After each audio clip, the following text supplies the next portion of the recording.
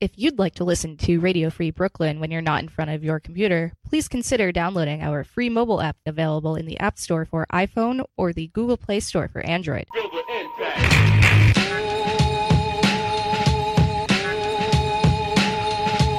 You're listening to Radio Free Brooklyn. It's time to get lost and rewound.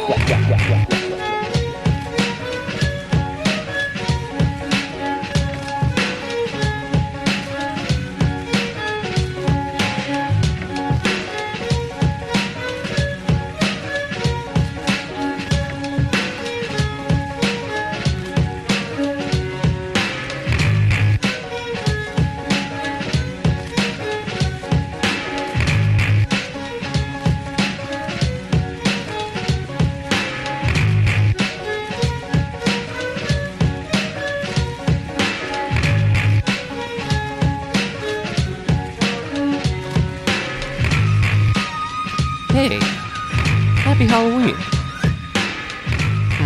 Not like I get to say that every week. Let's try that again. Happy Halloween. I am Alon, coming at you from the lair once again for yet another episode of Lost and Rewound, the show where we release previously uncovered sounds from the ever-feared yesteryears. After all, what could be more frightening than vulnerability? Should you have any old recordings, dusty MP3s, or even any home movies?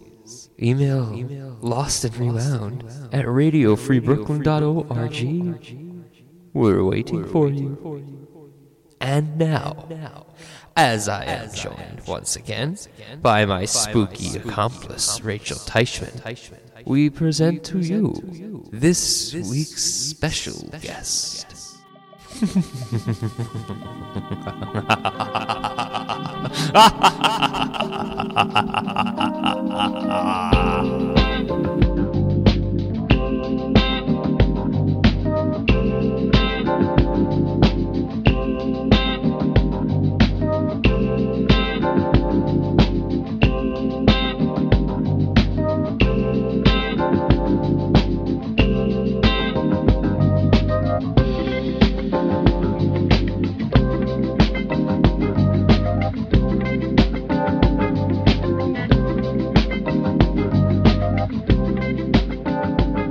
This week's guest is Caitlin Bailey.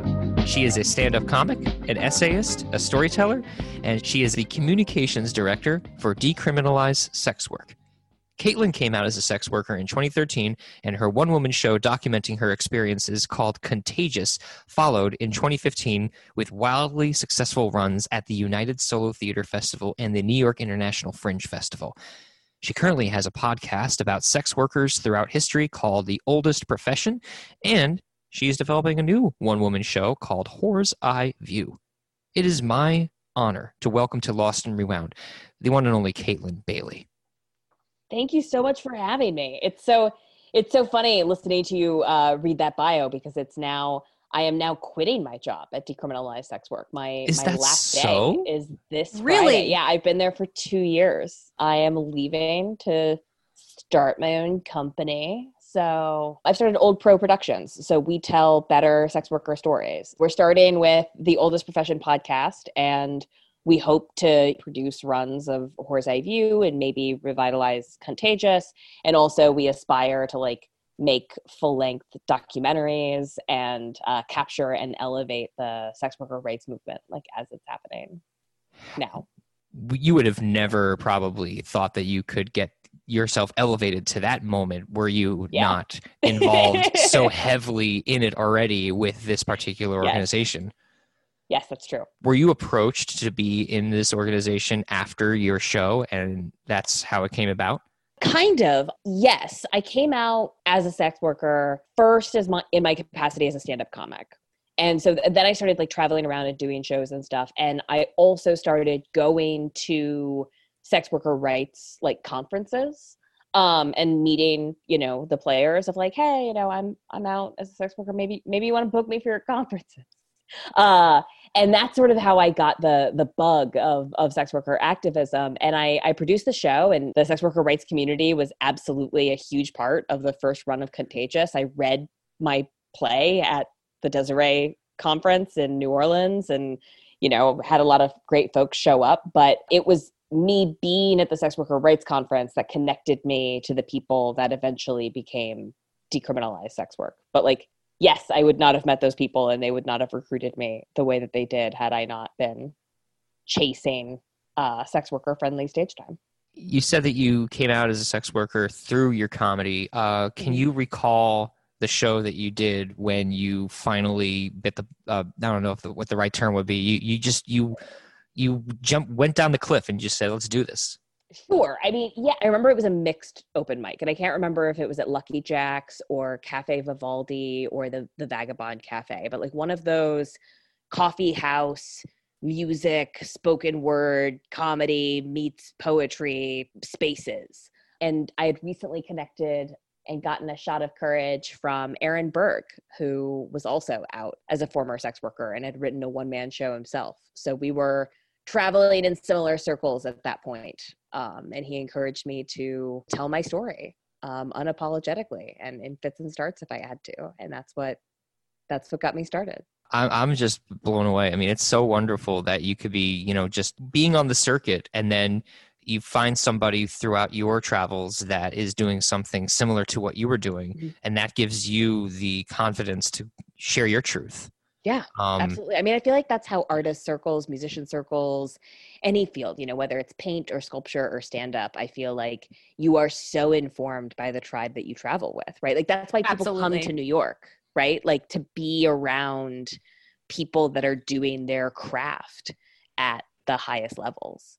And so, yeah, I was absolutely influenced by the people that I was surrounded by who were championing courage, championing unvarnished truth-telling, championing boundary pushing as a part of the ethos of stand-up. You've been in a lot of circles, and you've had a lot of different jobs in your time since moving. Oh, sorry, I just realized something. Are you from New York originally? Where are you from originally? No, I come from a military family, so we moved. You moved around. We moved every 2 years for the first 10.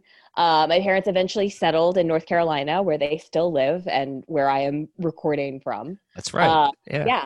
And then I went to the College of Charleston in South Carolina, and then started running campaigns, which is just nonstop, endless travel. And then eventually wound back up. New York has been my first forever home as an adult. Sure.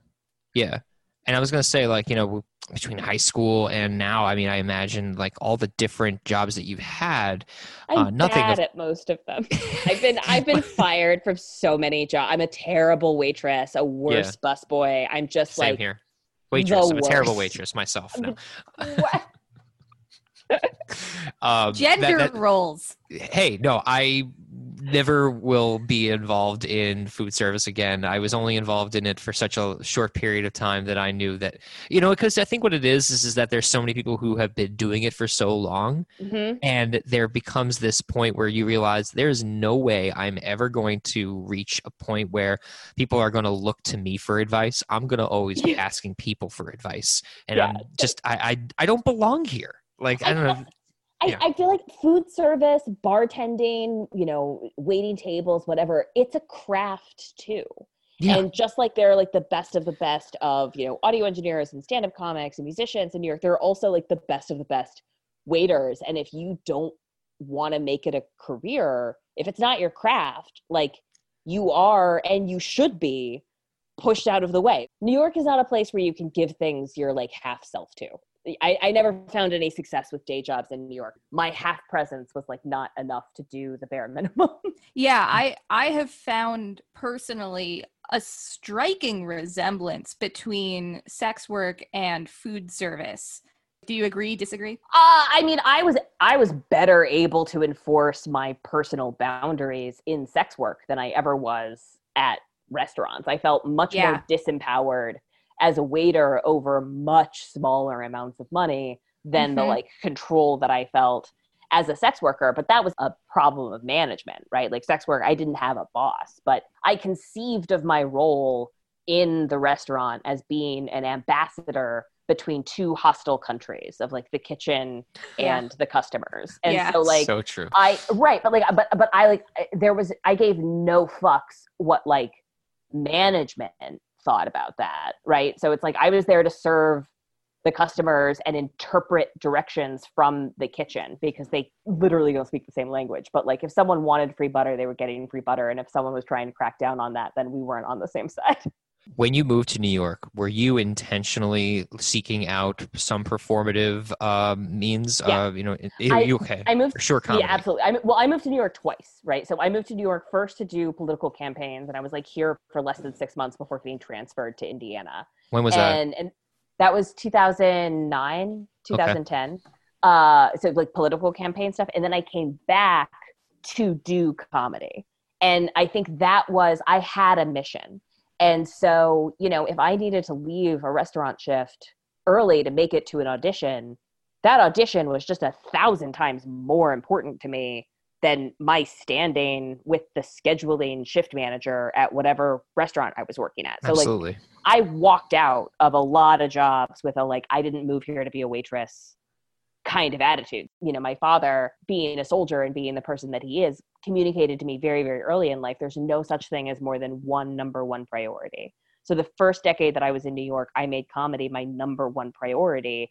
And I didn't let anything, jobs, relationships, apartments, get in the way of my single-minded pursuit of stage time. Is it true that you were doing even an open mic down in Park Slope? Because I feel like that's when I met you originally, was at Bar 4. And I sense that maybe that's why you were there, was to do the open mic there. Yes, I've done, guilty as charged. I've done the open mic at Bar 4. I've run the way back in the day when it was even Bar 4. It's not not Bar 4 anymore. I ran an after hours open mic that went until 6 a.m. on Saturday. Say what? Yeah. Whoa. I convinced the owner to give me the keys. Oh my God. They knew they couldn't play music because it was too loud, but they could do spoken word. And so if I locked up and left the place okay, then we could talk into that fucking microphone as long as we goddamn wanted to. How did your 5 roommates feel? I didn't even ask. Yeah, definitely part of the impetus for running the mic that late was that I just never wanted to go home. Yeah. And that was part of the no compromises, single-minded pursuit, right? It's like I didn't have time to find a comfortable place to live or a sustainable living situation. I was just hopping from one non-sustainable catastrophe to the next, doing this chaos. I don't know. There's a lot of creative good that comes out of that. I think it's an important phase. I don't think it's necessarily sustainable. It's not something that I advocate of you must live in chaos to make good art. I'm not an insane person, but I think there is a push comes to shove moment that must happen where you choose the art over your physical or psychological comfort. The clip that we're going to be listening to in a little bit from you doing stand-up in Cincinnati, I mean, you're very, very upfront and honest, but there was only so much that you were sharing before there's other things that you're not sharing. How important was it for you at first to try to put everything on the table in your comedy? It's always been and continues to be way more important for me to be honest and open and vulnerable with the audience in front of me. I tell the story of coming out as a sex worker. It's I wrote Contagious, right? And that entire play is about coming out to my father. But I didn't actually come out to my dad. I just wrote a one-woman show about it and then performed it and promoted it and produced it all over New York City. And because my parents also have the internet, then that conversation was forced. Right. Yeah. So my mom called me up and was I can't believe you sold your body. And I was I didn't, I still have it. But we didn't get deeper than that. And me and my dad had this weird, confusing, circular, sort of drunk person conversation where he's I'm proud of you no matter what. And a child is an arrow that you let go and you don't know where they land. And every child disappoints their parents or blah, blah, blah, blah. And so then I wrote a Vice article about coming out to my father. I was all right, I wrote the play and that was bullshit. So I'll write this Vice article about coming out to my dad. And we published that Vice article.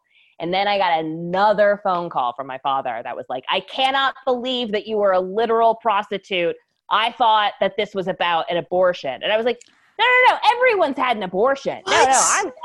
I have no fucks about That's fine. So I came out to my father creatively twice, and in real life, I don't know, maybe half the time. Like we're still kind of in a don't ask, don't tell. I mean, the job that I have, it like forces my parents. Like I'm the director of communications for Decriminalized Sex Work, right? Like, which is like the national advocacy organization. Like I'm standing up being like, I'm leading an army of whores for freedom. And so like whenever we talk about anything professional, we have to engage with the subject. But like the truth is my parents would much rather ask my husband about his job. I feel like I'm looking into my future 10 years from now. And that your parents are not the audience you're trying to build, and like absolutely not. You're gonna do good. If you're gonna, and like sure, yeah, I'm not a performer. I'm a provocateur, right? And so like disappointing my parents was like step number one, and I'm like increasingly comfortable with it. Yeah, you know? but also I'm an only child, right? So like I do not give them many options. Like they can either get on board with my whore choices or be alone for Christmas. Like that's just what is. Yep. We're going to listen to one of a couple of clips from a stand-up set that you had. This is pre-coming out as a sex worker. Yeah, this is when I'm still trying to make it as a club comic, and I am featuring, I think, during this set. Yeah, I was a creepy kid growing up. In the 3rd grade, I used to carry around a book of death poetry. That's poetry about death. Did not have a lot to add to the subject at that age, but I carried it around anyway. And I remember this other 3rd grader, she asked me a 3rd grade conversation. She said, "Hey, Caitlin, what's your favorite food?" "My favorite food is pizza." And I said, "Poetry because it feeds my soul." "What do you mean I can't come to your slumber party? I'm a delight." I was an only child, obviously. Yeah, you don't get that way without growing up in a cocoon of unconditional love. I remember by the time I got to middle school, I used to wear like long peasant skirts, and I had hair down in my butt, black lipstick, 7 a.m. Great look, right? And I'd come home and I'd say, "The kids are teasing me, they're calling me a witch." Meh. An older sibling may have suggested, "Stop wearing a witch costume to school every day." My parents just reassured me that I was obviously smarter than everyone, which is not how you solve that problem. It's not great. My mom's a huge feminist, so she raised me with like, girls can do anything that boys can do. That's science. And my dad, not a feminist, but a huge fan of me. So he raised me with like, you can do anything that you want to do, but because you're a girl, you obviously don't have to do anything. They created a monster. Being an only child, daddy's a little girl. And I suppose the other thing that really stood out with me in that clip was being called a witch. What were you listening to back then? Alanis Morissette. Music-wise. Alanis. Look, we're just... I swear to God, Alanis Morissette has been... You said the magic words. If there is one artist who has made an appearance mentioned as like the go-to for all guests of a certain generation, people that would have been called a witch when they were 12, is that or if you're Alon? I mean, yeah. Look, I mean, maybe I was a witch. I just didn't know it. What was your first concert? Okay, did you have to talk about this? Yeah, because I don't like concerts. It's not my jam. I like theater. I like words. I like stand-up. I'll see the Vagina Monologues again. I'm never going to get tired of that. But the first concert I ever went to, I was 12 years old. My mom's friend's daughter, who was also my age, but nothing like me. And we went to see the Backstreet Boys. And no way. We did at the Raleigh whatever. And we left at halftime or whatever because it was too sexy for my Christian girlfriend and her. No. Did you cry? I mean, I we were out in the field somewhere, and and Miss Sandberg was like, "This is too provocative," and I was like, "You have no idea." That's awesome, and literally awesome. I was like, "This is some pretty basic bitch shit." Miss Sandberg was like, "It's too much for us." Yeah. Oh my God. So like, I want to know why comedy? Comedy happened to me. I'm a lust-driven person. If it turns me on, I'm going to follow it. I'm just one of those, like, I'm going to get in the car and drive 4 hours one way to get, clit wet or whatever. Like I'm one of those. And so when I was in college, I had a bunch of 10-minute plays and like Piccolo Spoleto Theater Festival. And also there was a stand-up comedy troupe that was visiting. And I was in there rehearsing my play, and the headliner came in to like check out the theater, but like I had reserved the space, so he wasn't allowed to be in there. And I explained that to him, that he was like a headliner and I was a student, and he tried to explain that to me. And then we ended up fucking. And so I ended up seeing him perform stand-up comedy like 9 times over the course of the short period of time that we were having this like physical relationship. And after like the 3rd or 4th time that you watch somebody deliver the same jokes, you're like, oh, this isn't a magic trick. This is just a stump speech with jokes. So it sort of broke down that inaccessibility. And when I burned out on the campaign trail a couple of years later, I don't know, I found like stand-up comedy seemed like the purest, most accessible, immediate, everything that I was looking for in theater was there for me, better and purer and more concentrated and more in my wheelhouse in stand-up than in any other performing art form. And I think that is still true. It's words that come out of your mouth into a microphone, and that's it. I was just really, really drawn to that. I did, for full disclosure, listen and watch the whole entire clip. It seems like you really were onto something with the ability to really use this medium to your advantage, because you really command a crowd really well. I mean, you called attention to a group of women who were there for a birthday party, and you just torpedoed right into them, and they were not expecting it, and you had the entire crowd on your side because they were just ridiculous. Thank you. They were being that disrespectful. They were more about their birthday party, and they should have gone to Applebee's. That's not what this is for. The craft of stand-up is making it an us versus that asshole instead of a me versus y'all. That's the chops, I think, of stand-up. Yeah, my parents did the best they could. My mom is this ex-hippie, pot-smoking liberal Democrat whose like favorite thing to do is go to gay pride parades and ask strangers for dick pics. That's her favorite thing. It's the best vacay ever. My father, on the other hand, ex-military Rush Limbaugh conservative, who's always been like equally uncomfortable around the homosexuals and the vegetarians. Right, like his lifelong aversion to hummus was finally explained after I overheard him describe it as a lubricant that the gays use. And no wonder you can never find that shit in the grocery store, Dad. It's not where you think it is. A whole different aisle. My mother, she hosts a lot of Democratic fundraisers at our house, and after 30 years of marriage, my father is not invited. Instead, he sits out front and writes down the license plate numbers of all the communists that live in the neighborhood. It's fun stuff. They were riding around in the truck the other day, and my dad doesn't wear his seatbelt because that's what freedom is to him. Right? Yeah, it's America. Except that he drives one of those cars that like beeps at him to tell him that is not okay. But he was in Vietnam for a long time, so he can't hear that. But my mom can. So they're riding around, and after 8 seconds, my mom is like, Joe, if you don't put your seatbelt on, I'm gonna start fucking with your blood pressure medication again. And my father said, I own this truck. I'm not going to let it, you, or the liberal media tell me how to live my life. They're great.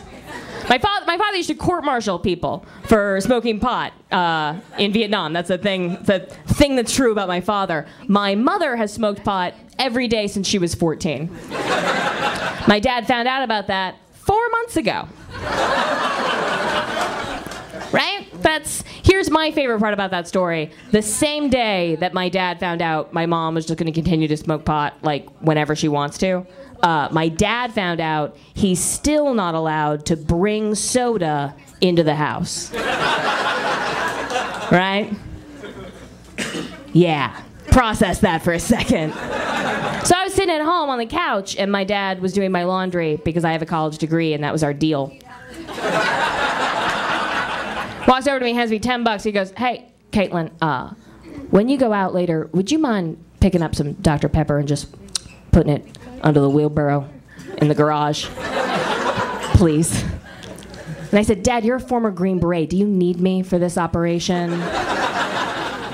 And my father said, well, if your mama finds out and gets mad, you can leave. So the secret behind my parents' 30-year marriage is that my father thinks he's in a POW camp.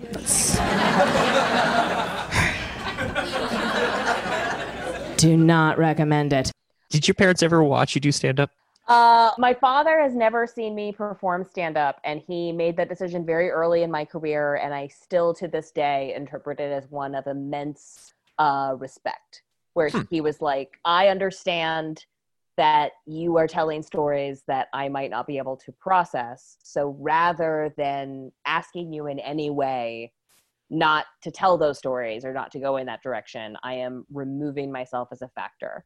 Like he came to every school recital, he came to every school play that I was in and recognized that I was going in a direction as a performer that, like, as a father, he couldn't follow. And I asked my mother to stop coming to shows after she made faces at a sold out show in DC that I didn't like, and I realized I couldn't handle it. She brought her girlfriend to my sold out show. This was when we were still with the Pink Collar Comedy Tour. This was like our first run.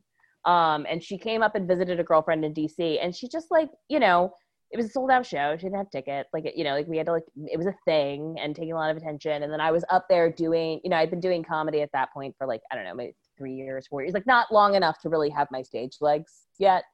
And I was telling some sex stuff, which is the brand that I'd been developing. And my mom was just there in the audience with, like, her hands between her head. Like I was just, like, actively tarring and feathering her. And I was like, you don't have to do this. In fact, you're not even allowed. So I banned her from my shows. Moms are always the last one. Yep. Every single time. Like, they know it hurts. They know it is hurting them. And yet there's just this maternal instinct that tells them to keep showing up. And then finally, one day they're like, I get it now. I get it. Yeah. So, I mean, you know, like, I think my parents are allowed to come to shows that I can't see them in.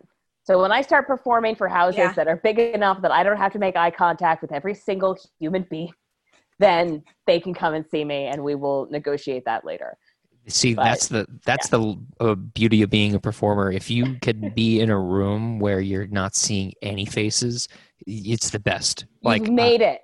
I just look at the wall. I just look at the wall on the other side of the room, and what if there's a light shining in your face? I mean, I can't see anybody anyway because the light is just protruding into my soul. The secret is you just look far into the distance and you don't even think about the light. You just I try. I love making eye contact with strangers, right? Yeah. Like, yeah, it's intimacy that I avoid, right? I can't. It's, you know. Yeah, that's a relationship and my parents' problem. I love antagonizing an audience, getting in there, asking personal questions. But, like, if I can see my mom making faces, then I just immediately transform into the, like, brattiest version of my 12-year-old self. It's just snot bubble tears immediately and, like, no context, no sense of scale. I'm really fascinated by the fact that, you paint your mother in this set as someone who is a little more hippy-dippy than your father, who's a lot more conservative, having served in Vietnam. Mm-hmm. I just have to ask, how did they meet? They met in Germany because my father was stationed there and my mother was selling insurance. She works in sales. And so she was, like, selling insurance to all of the Americans that were stationed in Germany. And my father went through a divorce. I love the story of my parents' courtship. I think they're very cute together. But, like, my mom was 26 and my dad was 34, 35. And he'd been to 2 or 3 wars at that point, you know? And so to my father, my mom was just, like, this kid in sales. And so he was going through a divorce. He'd gotten married at 17 and they were married for 17 years. And it didn't last. So they were going through the process of doing that. So my father made my mother a deal where he said, if you come over and insurance paperwork, I'll make you dinner.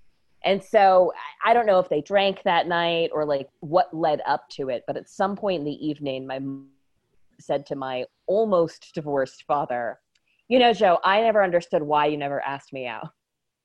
And my dad said, well, Donna, you see, I was married the first time I met you, so I've never thought of you as a woman before. I just thought of you as the insurance lady. And that's their first date. It's really sweet. I mean, that's love at first sight. Right? Isn't that just the best? Yeah. Nailed it. Yeah, they were married like 6 months later. They had very, very fast. Yeah. There's more to come. This is Lost and Rewound on Radio Free Brooklyn. Radio Free Brooklyn's mission is to provide a free and open platform to our community and promote media literacy, education, and free expression. We rely primarily on donations from listeners like you. Every dollar helps us stay on the air. Support independent community media by pledging whatever you can. All contributions are tax deductible to the fullest extent of the law. Please support with a monthly pledge or one-time donation at radiofreebrooklyn.org/donate. The show Contagious, spelled C-U-N-T, Aegis.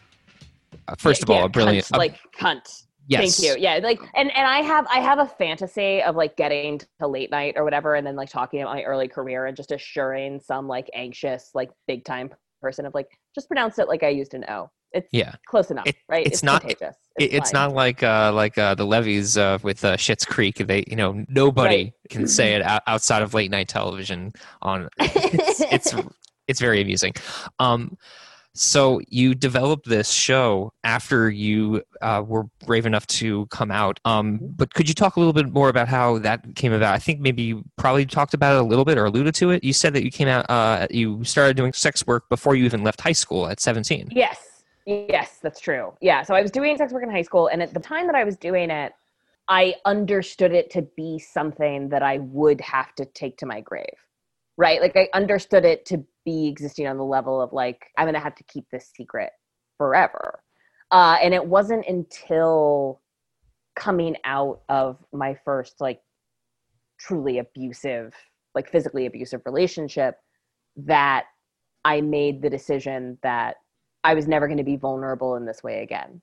That like having this kind of secret or having a secret of this magnitude made me vulnerable in a way that I could no longer live with. So coming out as a sex worker felt like this act of self-preservation, that in coming out and standing in my truth and being like, I am a person that has had sex for money, I am a whore, I would then attract people that I could share that secret with, that could hold that for me, rather than being surrounded by people that I was confident that as soon as they found out, they would abandon me, which was like the big fear with my family, with my friends, with my professional circle, that like I would be abandoned and deemed unlovable if this horrible truth were revealed. This is from your show Contagious. And is there a setup, maybe something for us to... I just want you to know that I know that a one-woman show is very different from stand-up comedy. So I feel like we've heard enough of me performing stand-up comedy to be like, that is an art that I could do. And this is not that. And that's the only preamble that I want to give to Contagious, which was written and performed as a play. My first week in New York, I'm at a bar playing Castle Bandits.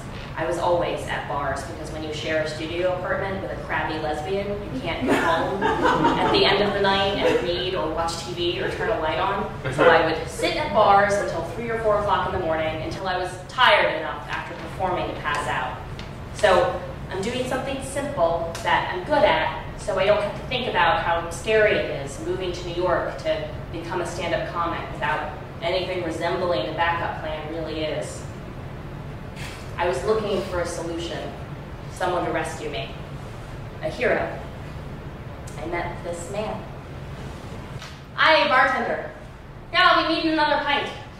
Do you know her? Huh. Sweet girl with her face lit up by a screen. She looks like a woman from my dreams, eh? Feed her last dollars into a game like a child. His name was Connor. He had an Irish accent and he was brilliant. We had the kind of sexual chemistry that makes war make sense, that looks like a drug addiction, that makes a man believe in witchcraft. It was a love story. Any love story, all the love stories. I wanted so badly to be the kind of girl that could cast herself in a love story, but I'm not. I could vomit. And the first night we spent together, I did. I didn't know it at the time, but this was the man that I'd been waiting for to punish me viciously for crimes against my father. Middle have doors for women out of respect. Women have babies, and that's pretty special. So out of respect for our mothers and the mothers of our children, the least we can do is open a damn door. When a man loves you, he wants to protect you. Can't help it.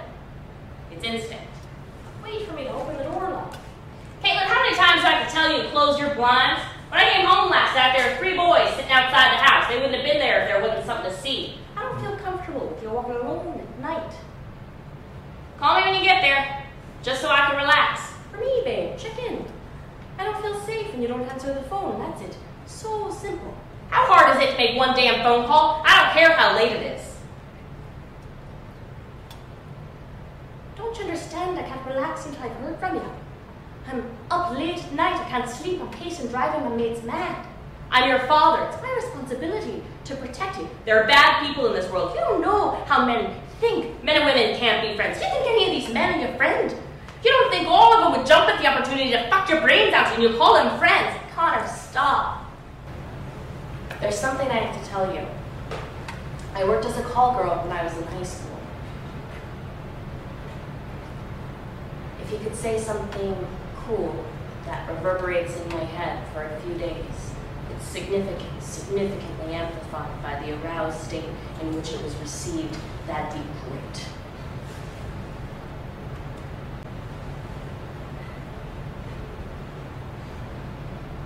Caitlin, if anyone ever hurts or rapes, and I mean rapes you. None of this, I went back to his place, we had a couple of drinks, and he even called the next day. Shit. If anyone ever hurts you, I'll kill him.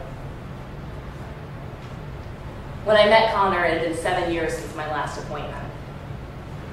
Well, kind of. It's been over a decade since I was paid by the hour. I was never paid by the act, not that it matters. I mean, I was never a streetwalker, but I definitely had sex with men I met at bars in their cars, so it's all shades of gray, really. For months, no, years afterwards, I would find myself sometimes drunk and sometimes sober, walking past his apartment, trying to see past the fire escape and into that studio apartment where he picked me up and threw me up against a wall, choked me until I passed out, and called me a fucking whore. Thinking about it still makes me wet. I don't know what that means. I still hear him when I'm relaxed. No woman can stay whole as a prostitute, and no woman gets whole again later. It's insidious that his words have worked their way this deep inside my body, but of course it makes sense. Ultimately, I got what I wanted. He hit me, and I felt relieved. Did he hate you? Did he hate you, Caitlin? No, Dad, he's an alcoholic, but he would never. What if he went to AA? He really loves you. Sometimes when people love each other, they say things that, Mom, there are some things you can't unsay. We can't protect our girls from the experiences that make them whole people. Boys go to war and girls go to bed, and sometimes girls go to bed with boys who have been to war. Haunting. It was absolutely haunting. Just the way that you frame that. I see that and I hear that in a lot of your talks, and what you've talked about is the equivalency is so right about covering the bases there where you're comparing going to war and going to bed. It's so real that I've never honestly thought of it in that realm. I've never thought to make that comparison. It's so powerful. I mean, Thank you. Don't know how to respond right to that because I feel like I'm still processing words. I mean, it's definitely, it's a theme that I keep coming back to. And part of it is circumstantial. My father and I were the same age. We were both 17, right? When he volunteered for Vietnam and I put up my first escort ad. And so it's been fascinating for me to sort of bear witness to and to process the difference in reactions to those two things and to really sit with and look at the difference between how we as a culture respond to a woman exchanging sexual pleasure for money and a man volunteering to kill people for money. And I keep coming back to that and have new things to say about it. And Horse Eye View goes into this a lot with a lot of historical context. It's 10,000 years of human history in a 75-minute, one woman show / lecture / stand-up special. This one is much funnier than Contagious was. Contagious, 2015, I was just a raw nerve. That play was so vulnerable. As a stand-up comic, every time I performed it, I had to lay down afterwards for like I was empty. Stand-up comedy filled me up, right? I feel like I would perform on stage and I would feel like I just did cocaine, man. I felt like a god and I could go and do things afterwards. But after performing Contagious, I felt like a husk person. It's a really different thing. You definitely, in Contagious, describe being a woman in America in such a way that I think goes beyond the vagina monologues and goes beyond a lot of different pieces that a lot of people don't want to recognize. Mm-hmm.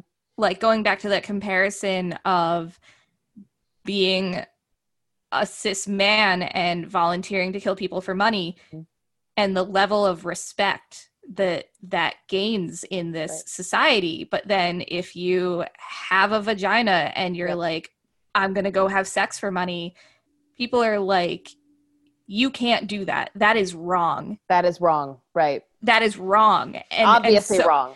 Like, yeah, like you say, like it's obvious. And then to have to come to terms with that career choice where people are actively telling you that you are wrong, everything about you is wrong, your choices are wrong, you are going to hell, while your same age counterparts are going to be trained with infantry and crossing borders, and that is seen as heroic. It's so much to handle. It's a lot, and what I found so fascinating, like with a little bit of distance and sort of in retrospect, is everything that people say prostitution does to a woman's psyche, right? You're isolated, you're full of shame, you have PTSD, you can never connect to people again. Mm-hmm. I feel like I've seen up close is actually true of soldiers, that like all of the things that people told me were going to be like a long-term side effect of having sold sex for money, I'm watching play out in my father's undiagnosed, untreated, unacknowledged PTSD. Mm-hmm. And we don't have language for that as a culture, but we would like to pretend that sex is this corrupting influence. And there's a line from that show. It's sort of like a main thesis of a lot of my work, is that like we have to let go of this lie that little boys go out in the world and experience hardship and become better men, and that little girls go out into the world and experience hardship and become diminished or tarnished or ruined in some way. Yeah. And as a culture, we are doing this. And when women specifically go out and go into sex work and they start doing this, and I would almost say inevitably, even with the best practices, occasionally harm is done. Mm-hmm. And people are like, well, you chose this. But then when men in the military go out and they get hurt and they come home and people are like, oh, this happened to you. You deserve all the love and compassion and healing. Mm-hmm. Well, I mean, like, soldiers don't have it so great either. We don't. No, really I agree. Like, yeah, we do not really actually. And like, I would say especially, well, not, it's just different. Like, we used to have a war propaganda machine that sort of like World War I and World War II, I think, are really good examples of this, where we like sold a message of heroic war to the country, and the country was like, you're heroes. And then it's like the lived experience of being a soldier in World War I or World War II was like trench warfare. It's just being in like a wet hole, scared out of your shit. Like, but you're surrounded by posters of like strong Popeyes man that are like blah, blah, blah, blah, blah. But so it's a weird dichotomy of like experience versus reality. And then Vietnam, you know, the reality was brought home to people's living rooms, and people like couldn't handle it, you know, and that's a baby killer, right? Like my father was called a baby killer, like in the airport when he like first came back from Vietnam. And like what my father says is like when he signed up for the military, it was sort of before the Vietnam expose, if that makes sense. So like the role of soldier is like, you ask us to do unspeakable things for you. And the deal is that you're not supposed to talk about it. And Vietnam was a violation of that deal, right? Yeah. Because we talked about it. Flipping the gender roles when it comes to women who opt to join the ranks of military or men who decide to get into sex work. Do you have any thoughts about that? 100%. I mean, like sex workers and soldiers have always been all kinds of people, right? Like that's always been true. And also just like, you know, sex workers and soldiers also exist in like very gendered roles across cultures. You know, one of the original goddesses, right, where temple prostitution is invented, one of the oldest fertility mothers, Ishtar, is the goddess of love and war.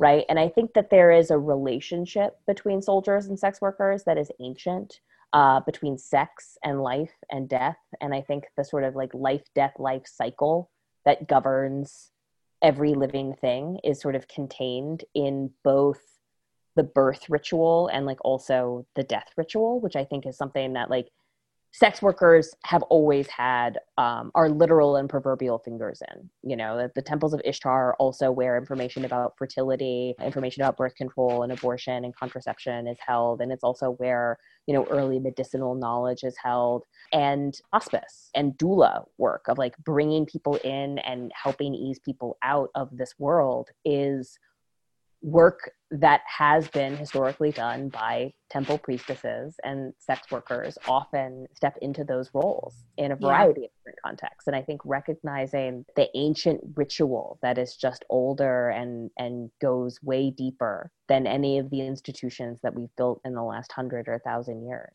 You know, and in that way, I feel like my father and I are sort of like cosmically connected, that we made like sort of like weirdly mirrored choices, if that makes sense. Yeah, it does. I wanted to play a quick clip from your most recent work, of which you are developing currently, called Whore's Eye View. This was down in Nashville? Yeah, this was in Nashville. Becoming an escort felt mystical. I tapped into something I brushed up against in bed and on stage and also on mushrooms. Sex is a time traveler. Even though I was a young woman, a teenager, yes, I was able to channel what I now recognize to be an ancient, wise healer energy in my sessions. I channeled the goddesses of old through my escort character to be powerful and present during my sessions. And now, in bed with my husband, I get to be a snotty little brat because that is how life works. I came to sex as a theater kid, and I created my escort character with the tools that I had as an actress. I gave her a name and a backstory and a posture and a breath, and channeled an older woman's wisdom. And through her, I established dominance with men. She knew how to set and negotiate boundaries. I was a professional wearing my escort character like a shield, and she protected me. I also looked like a grown-ass woman. At 17 and 3/4 years old, I was not advertising myself as barely legal, even though I was not legal. Instead, I pretended that I was a 22-year-old communications major because that was the biggest thing I could come up with, and now I work in communications because life is a circle. When I was using message boards to schedule and screen clients at 17 and 18 years old, I encountered a consent-forward culture. In fact, I've never experienced such a consent-forward culture until I went to sex parties a decade later and was like, oh, that's what this is. I learned by reading the FAQ section, right, the frequently asked questions part of this message board, how to screen my clients, right? That I was to ask for their real name and make sure to check their ID at the door and ask for 2 other references or other people that they'd seen and presumably not robbed or killed or upset in some way.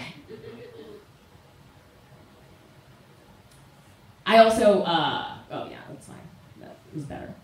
Okay, I'll read you this joke, but I think it's going to get cut. So, I learned that the best reference is I don't remember him. That's the best. Or he tips well.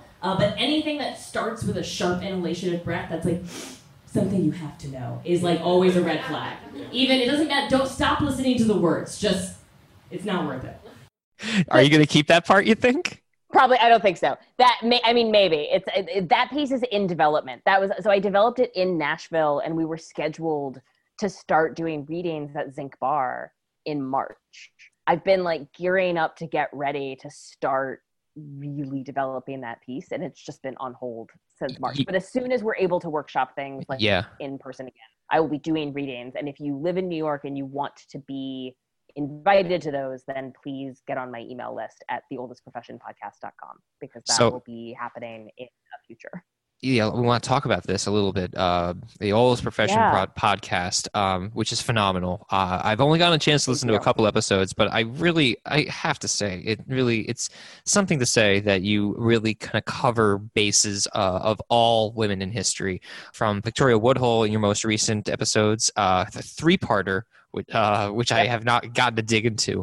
That's how we're doing things from now on. It's like we're doing a three-parter every month.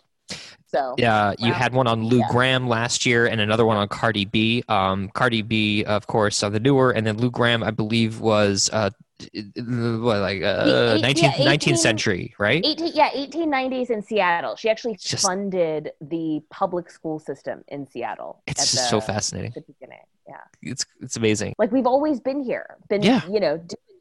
So if people wanted to support that, they can go to a Patreon. Absolutely, yeah. So if you want to support the production company, if you want like exclusive merch and access to like behind the scenes bonus content, then support us on Patreon at patreon.com/oldpro, or of course you can check out the website, but you can also make a tax deductible donation to the Oldest Profession podcast, because we are a fiscally sponsored project. And so you don't get there's no special bonus, there's no content or sweatshirt or swag with that. But if you just want to support like the mission of the show and think that the work that we're doing is important, you can donate. You're a fantastic woman, Caitlin. Caitlin Bailey, KAYTLIN Bailey, spelled as it should, .com for all relevant projects and information. Right? I mean, how else would Bailey be spelled? I don't know. No, you're right. It's just like, yes, my first name is spelled wrong. You are correct in your assessment. My parents are trying to be creative. They're it's fine. But there's a weird Y in there. It's not intuitive. So Caitlin spelled all fucked up, and then Bailey just how it should be. Your parents were in 2012 before anybody else was. I know. They didn't even realize how Googleable they were making me. It was just the result of a shitty compromise. My father wanted a traditional Irish name, and my mom wanted me to be named after this woman, Kay, her like great aunt or something. And so they just fudged it, and they made Kay. Yeah. So they extrapolated from there. You are a terrific human. Thank you so much for being so vulnerable and honest and sharing all that you shared this hour with us on Lost and Rewound. It really is a gift to bring artists on and ask them to really look at their work. So thank you very much for doing this. This is great.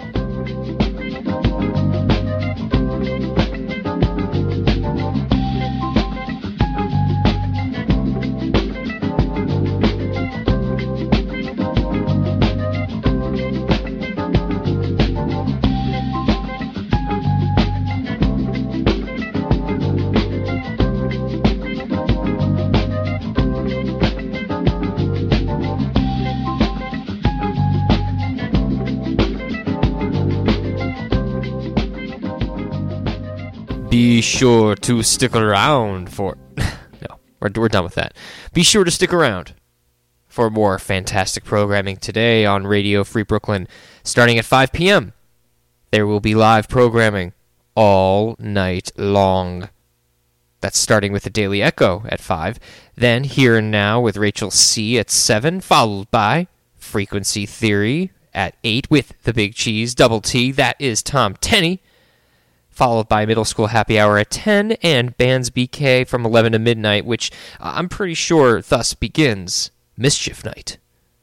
Our friends at Middle School Happy Hour, Emily and Jamie, actually were on our show earlier this year, and you can hear that episode and more on our main hub at Radio Free Brooklyn's website. That is radiofreebrooklyn.org/LAR. We're also up on SoundCloud and Apple Podcasts. Our thanks again to Caitlin Bailey for such a brilliant episode this week. And of course, my thanks to Rachel Teichman for bringing the flaming, as always. This has been episode 231 of Lost and Rewound. For Radio Free Brooklyn this week from The Lair, this is Alon Danziger signing off. Happy Halloween. Hopefully we'll see you next week.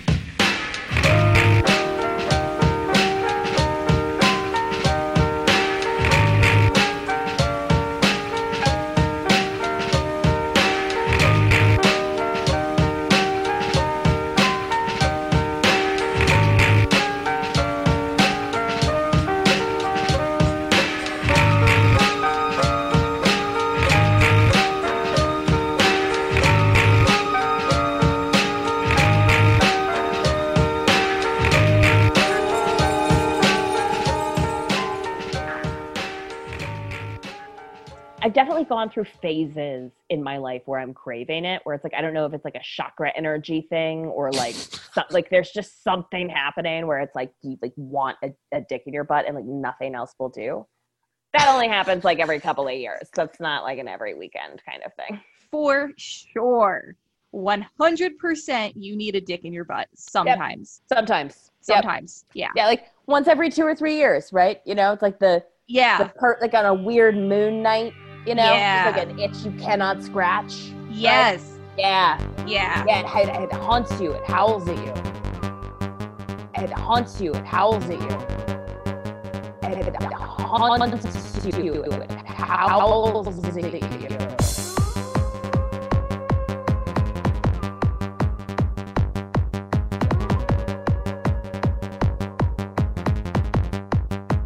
Sometimes you just need a dick in your butt. There's dick in your butt. There's dick in your butt. There's dick in your butt. There's dick in your butt. There's dick in your butt. There's dick in your butt. There's dick in your butt. There's dick in your butt. There's dick in your butt. There's dick in your butt. There's dick in your butt. There's dick in your butt. Sometimes you just need a dick in your butt. Sometimes you just need a dick in your butt. Sometimes you just need a dick in your butt. Sometimes you just need a dick in your butt. It haunts you. An itch you cannot scratch. It haunts you. There's dick in your butt. There's dick in your butt. It haunts you. An itch you cannot scratch. It haunts you. There's dick in your butt. There's dick in your butt. Howls. Sometimes you just need howls. Sometimes you just need howls. Sometimes you just need howls. There's dick in your butt. A weird moon night. There's just something happening. A weird moon night. There's just something happening.